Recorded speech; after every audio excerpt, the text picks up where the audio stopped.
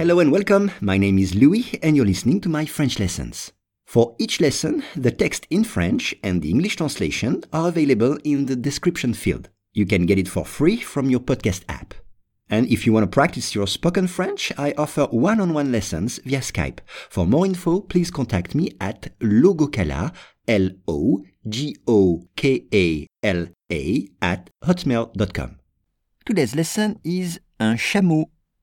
Un officiel a annoncé que le Mali allait envoyer au président français un nouveau chameau, et ce, afin de remplacer le premier lui ayant été offert, mais ayant été mangé. Once again, un officiel a annoncé que le Mali allait envoyer au président français un nouveau chameau, et ce, afin de remplacer le premier lui ayant été offert, mais ayant été mangé. On commence avec un officiel. Attention, c'est comme en anglais, mais il faut un E à la place du A. Un officiel a annoncé que le Mali, c'est un pays d'Afrique, allait envoyer. Il est sur le point, il va envoyer. Is going to send, il va envoyer. Exemple, j'ai envoyé une lettre par la poste. J'ai envoyé une lettre par la poste. Ou j'ai envoyé un email. J'ai envoyé un email. Un nouveau chameau.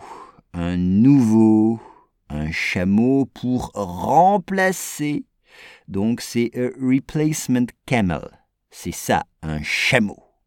On peut dire que les chameaux vivent dans le désert. Les chameaux vivent dans le désert. Attention, chameau prend un X au pluriel.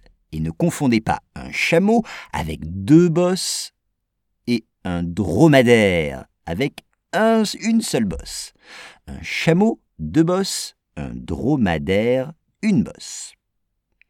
Afin de, c'est-à-dire pour, remplacer, to replace, le premier, the first, le premier, lui ayant été offert.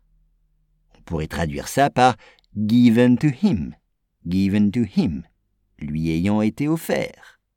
Given to him as a gift, un cadeau. C'est pour ça qu'on dit offert. Quand on dit qu'on a offert quelque chose, c'est qu'on a fait un cadeau. A gift. Faire un cadeau.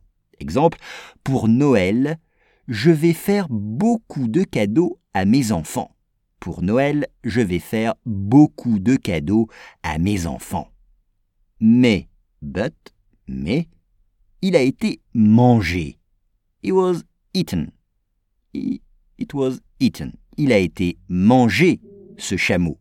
Donc, c'est pour ça qu'on en a envoyé un autre, un nouveau chameau. Un chameau pour remplacer le premier.